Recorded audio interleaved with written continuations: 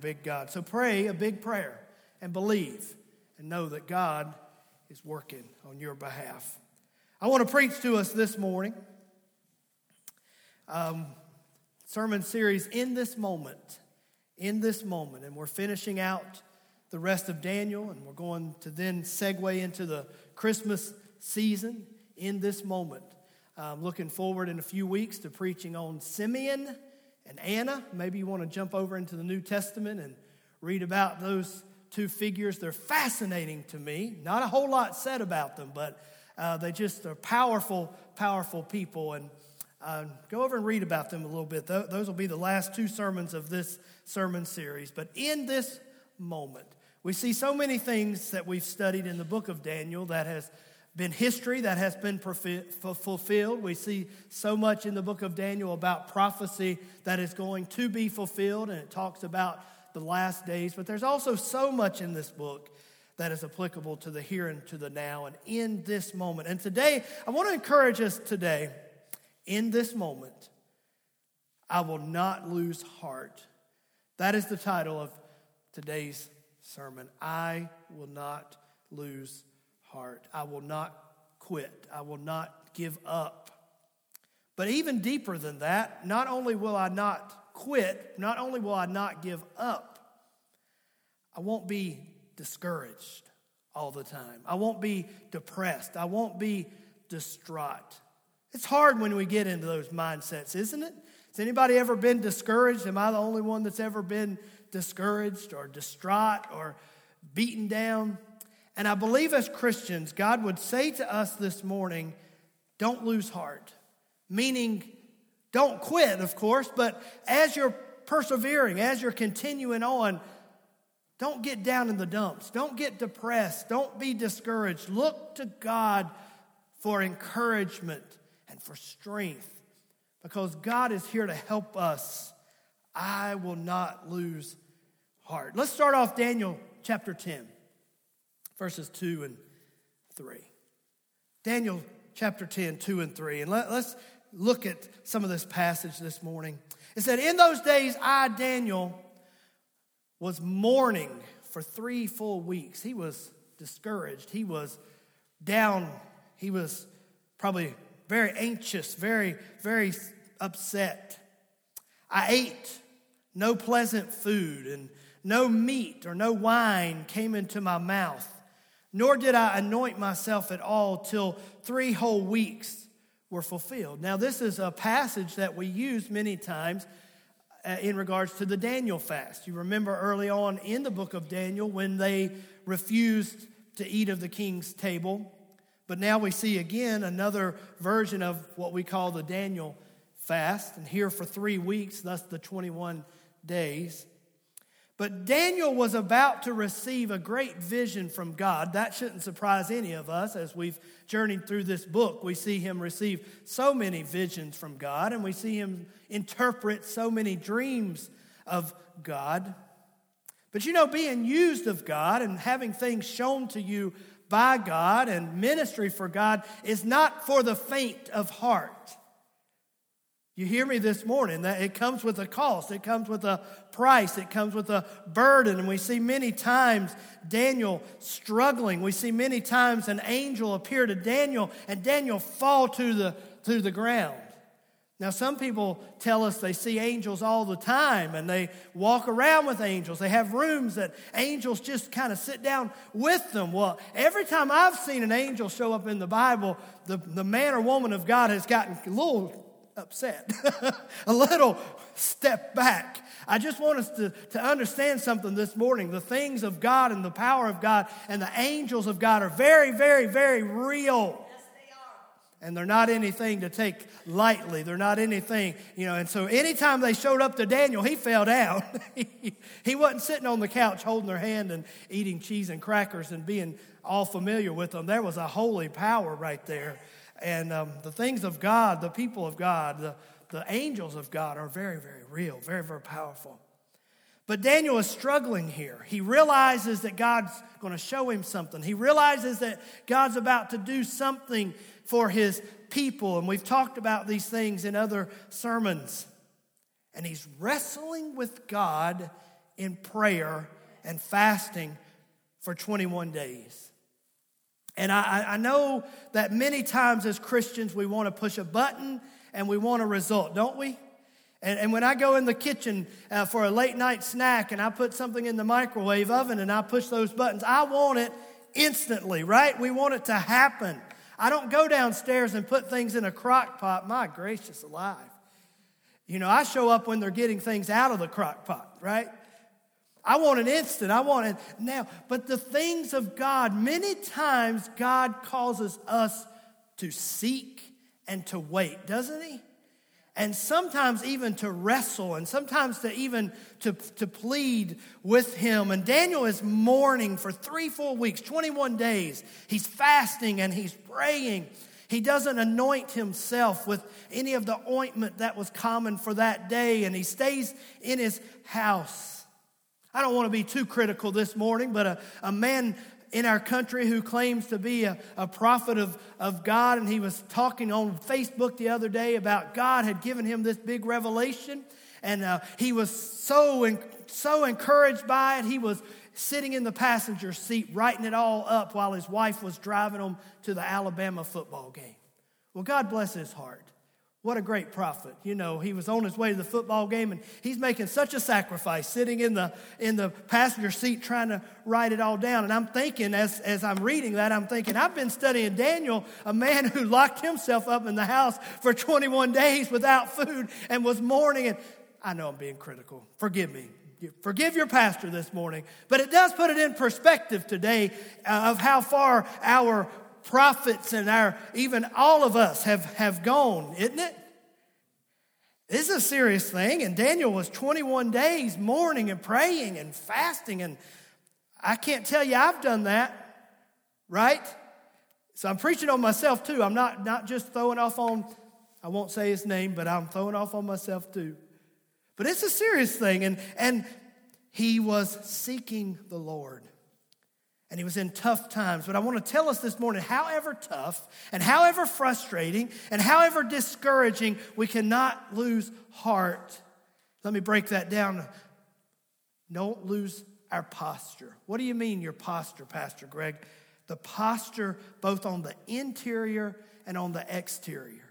Daniel's posture towards God on the interior, he had such a heart to hear from God. He had such a heart to see God do something for him and for his, more importantly, even for his people. And so his posture was he secluded himself for 21 days. His posture was he wouldn't eat. His posture was prayer. That was the external. And many times here in church, sometimes we'll say, let's lift our hands to the Lord. That's a posture, isn't it? That's an exterior posture, but hopefully we're doing it because internally we have a posture of praise. Internally, we want to acknowledge God, and so we lift our hands, or sometimes we kneel on our knees before the Lord, and that's an external posture. But why do we do that? Because on the inside, we want to humble ourselves before our Maker. Why do some people have problems with that? Why do some people not want to lift their hands? Why do some people not want to kneel before the Lord? Why do some people say, I'm not doing that?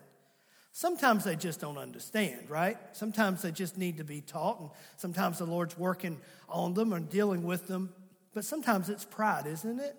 Have you ever been prideful? Have I ever been prideful? Yes, oh yes. And sometimes pride can say, well, I don't want to lift my hands to God. I don't want to kneel before the Lord. I don't want anybody to notice anything about pride. But I don't want to have a posture of pride. Do you want to have a posture of pride? I want to have a posture of humility and honor towards God. And that's what Daniel had. And that will help us not to lose heart. Because when we humble ourselves before the Lord, the Bible says, humble ourselves before the mighty hand of God that he might exalt us. Lift us up when it's the right time, in due season, the King James Version said. So I will not lose heart. Here's something else I want to remind us of this morning, that I'm in a good place. Look at your neighbor and say, you're in a good place. Now, I'm not just talking about the church. Now, that's a good place. It's a good place to be here this morning. It's a great place. We're going to sing. We're going to worship. We're going to eat some food after a while. Praise God. We're in a good place. It's a good place. But as a child of God, we are always in a good place. Let me explain what I'm trying to say. Look at Daniel 10 and 12. Daniel 10 and 12. Then he said to me, do not fear, Daniel, for from the first day that you set your heart to understand and to humble yourself before your God, your words were heard, and I have come before your words. What God is saying here to Daniel, he had sent an angel to Daniel, and the angel has given him this message. But what God is saying to Daniel is, Daniel, the very first day, you've been praying for 3 weeks, 21 days, and you've been wondering, where is the answer? Where is the reinforcement? Where is it at? And I want to remind you that the first day you prayed, I heard you. I want to remind you and I this morning that prayer is immediate and instant. Now notice I didn't say the answer is immediate and instant, right? But prayer is immediate and prayer is instant. And so when I say this morning I'm in a good place, as a child of God, I'm always in a good place because I can always pray. Do you believe that? Do you believe you can always pray? We don't have to be here in church to pray. We don't have to come around this altar to pray. All those things are good. But anywhere I am at, as a child of God, I can pray. If I'm right in the middle of a crisis, I can pray. If I'm right in the middle of a confrontation, I can pray. If I'm right in the middle of a struggle or a test or a problem or whatever it might be, I can pray. And I can be confident that God has heard my prayer that very instant. Do you believe that? Say amen. You see, I'm in a good place. God hears my prayer anytime I pray, anywhere I pray. Prayer is immediate, prayer is instant, and the Bible assures us that when we pray, God hears us, and the petition we have for Him, the request we have made to Him, has been made, and He understands it. Sometimes you might say, Pastor, in the heat of the struggle, I try to pray, but I really just don't feel like I get all the words out right, or I don't know how to say it, or I'm trying, and it's okay. Just do your best. It's instant, immediate, and God understands what you and I are trying to pray. Sometimes the Bible talks about us praying in groaning and uttering. Have you ever groaned? Just pray. Just pray. Don't overcomplicate it. Don't worry. Sometimes I used to pray and then I would try to pray again and think, I don't know if I got it right. I don't know if I worded it right. But Lord, and I was meaning and I was trying. God knows what we're praying. Don't overcomplicate it. Just do it. And I'm preaching that to me as much as I am to you. God hears us instantly. He understands the intents of our hearts instantly. Isn't God good? God knows what we're trying to pray better than we know how or know what we're trying to pray. Prayer is immediate. Prayer is instant. Not only am I in a good place because I can pray immediately, I can pray instantly, but when I pray, Tony Evans said it this way, I'm not fighting for victory, I'm fighting from a place of victory. You see, I'm in a good place. As a child of God, I am fighting, I am praying, I am living from a place of victory already. That should cause our prayer to join with faith and then let it rest in the hands of God. And if it's 21 days until He answers, so be it. The answer will come when God sends the answer, but the prayer has already been heard, already been received. I can move on from a place of victory knowing God has heard and God will answer. That's what happened right here. The angel appeared to Daniel and said, hey, fear not, I heard you. God heard you the first time that you prayed. You see, I'm in a good place. So regardless of my circumstance, I'm in a good place. Thirdly, I am treasured. I am treasured. Now, if your wife is beside of you right now, it might be a good time you could look over her and say, you are such a treasure to me. Now, some of you laughed at that. I am treasured. I'm preaching this morning about not losing heart. And we remind ourselves of where we are, the place that we are in God and Christ. But remind ourselves, too, of how valued we are of Christ. You think about how much you love your spouse and how you treasure your spouse. Or think about a child, how we love our children. We treasure our children. But God treasures us at a level far beyond even that.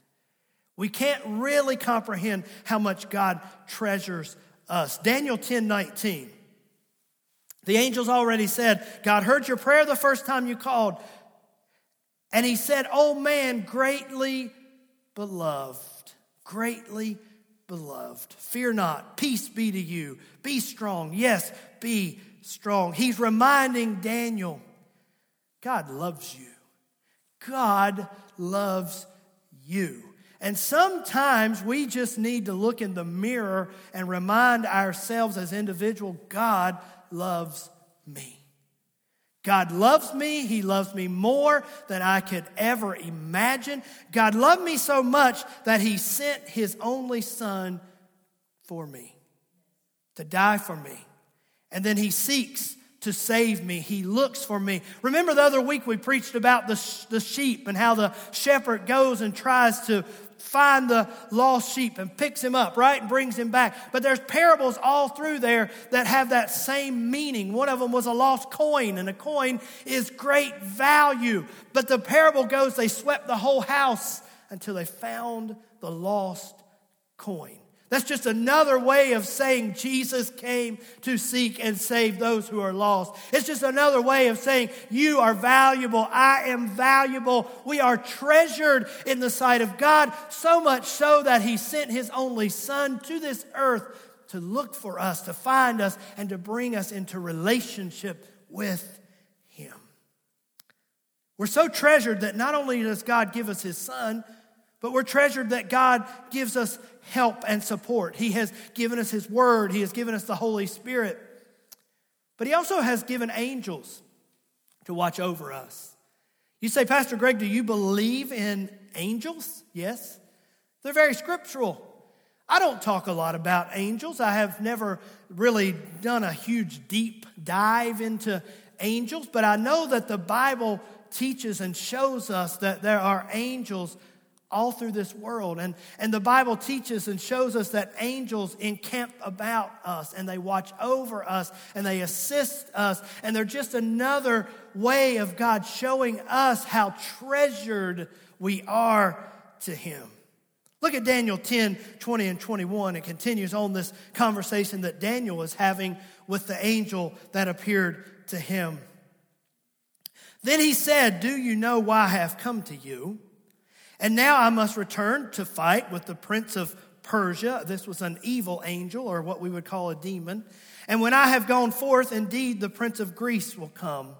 But I tell you what is noted in the scripture of truth. No one upholds me against these except Michael. Michael is the archangel, your prince. The reason I read that scripture this morning is here in the middle part of chapter 10, we really start seeing a picture of the structure of, I guess, angels and demons. You say, Pastor, you believe in angels? You believe in demons? Yes, I believe. You can't believe in one without believing in the other. And we see a structure, a picture here of the classic good versus evil. Next week is Halloween, and the sermon, Lord willing, that I'm going to try to preach next week will talk more about good versus evil, and it'll tie it to Daniel chapter 11. But here we see a picture of good versus evil. Let me remind us this morning as we're living here in this life, let's look at it soberly for a moment. We are in a battle between good versus evil. And there is a real devil or Lucifer or Satan or whatever name we call him. He is very, very, very real. And he opposes God, and because of his opposition towards God, he hates all of us because we were created in the image of God. And so we have a very real enemy in Satan. Satan was the most beautiful angel. He was the leader of the choir, if you will, very musical person. But he wanted to rebel against God, and we see that Satan is a fallen angel. But we see that Satan took with him a third of the angels. So what are those third of the angels now? They're what we would call demons or evil spirits. And so there is a very real spiritual realm that exists around us, above us. This good versus evil. There are angels, there are demons, and we see a picture of that in Daniel chapter 10 when we see that Daniel has prayed and God had sent an angel to bring the answer, and an evil force had fought against that angel. But God sent reinforcements and the answer came to Daniel.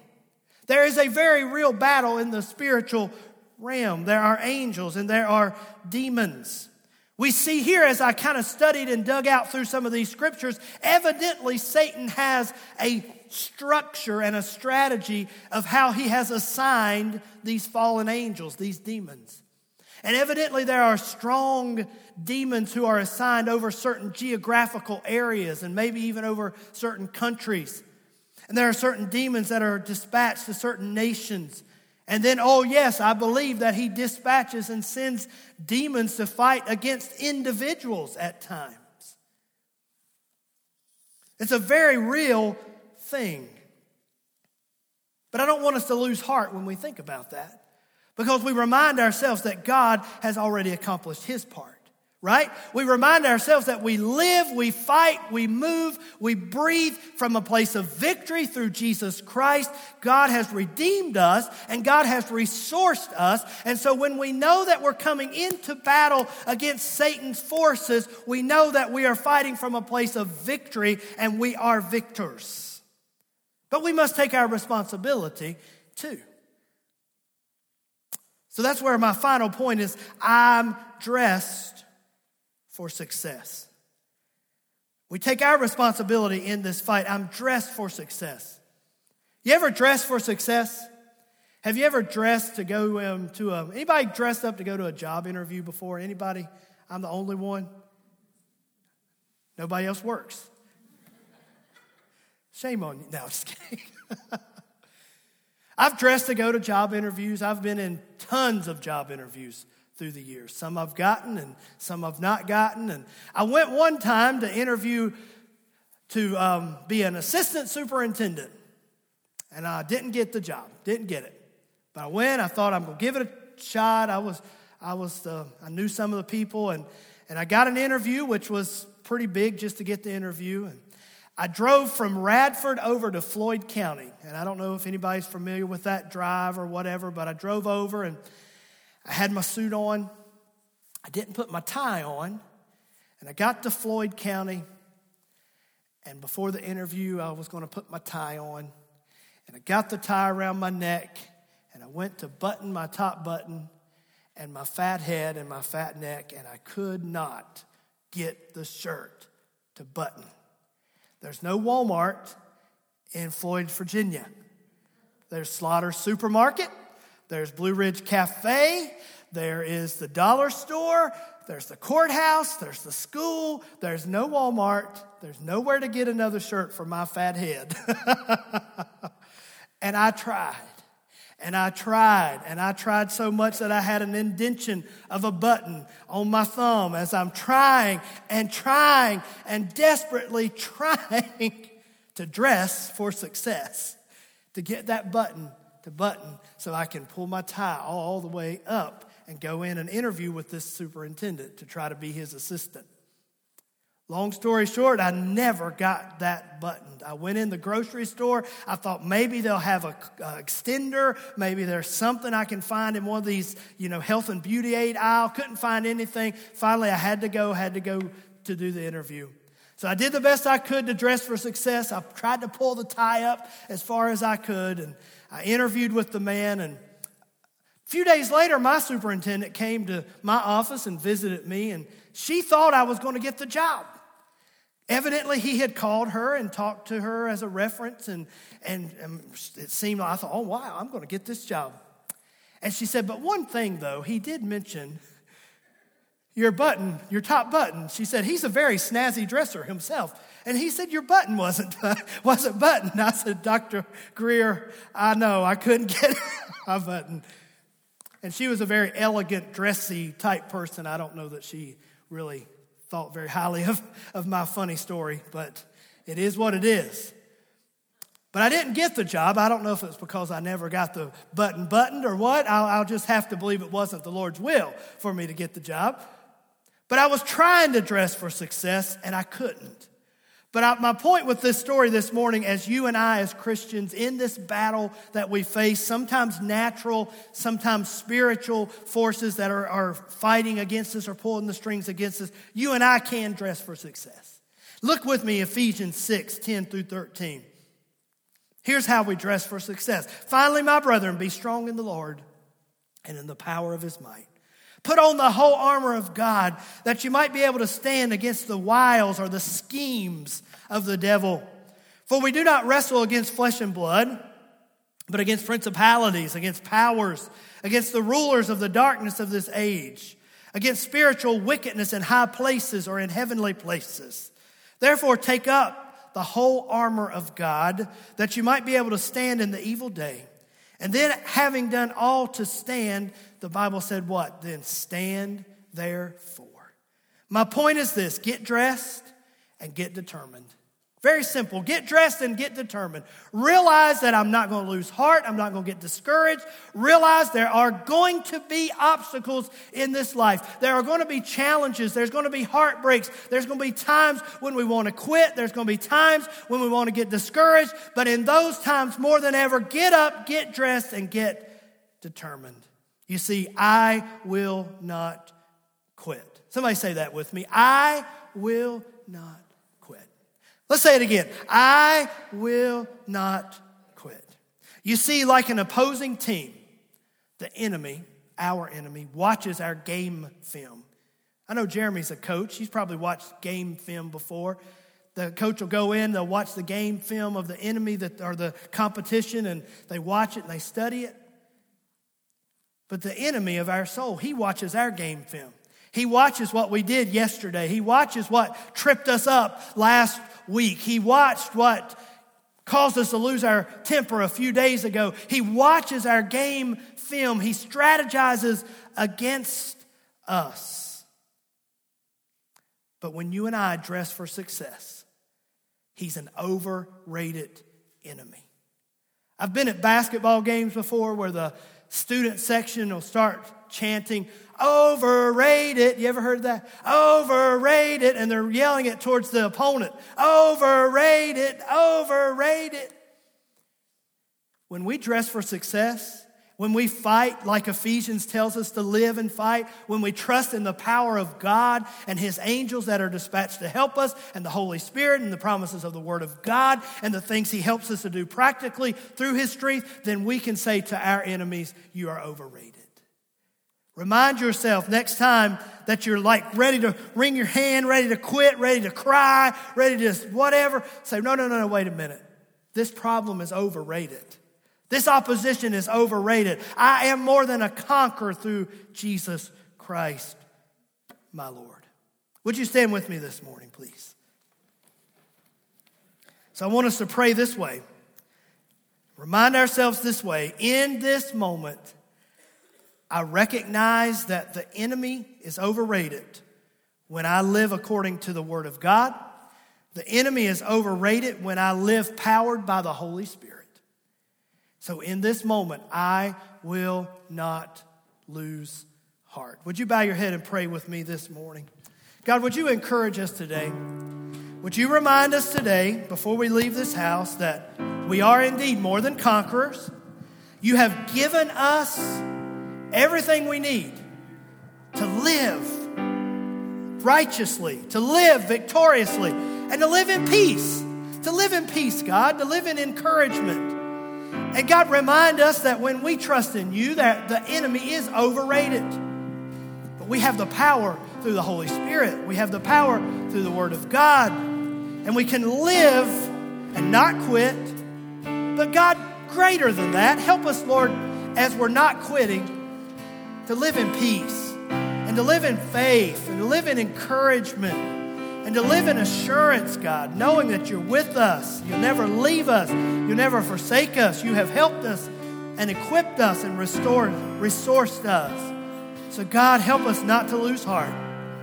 Help us not to lose heart. Encourage us today by your Holy Spirit. In Jesus' mighty, precious name, we pray today. This altar is open as they sing this final song, but just continue to pray and make up your mind that you're not going to quit and not going to lose heart. This altar is open for you today if you need it.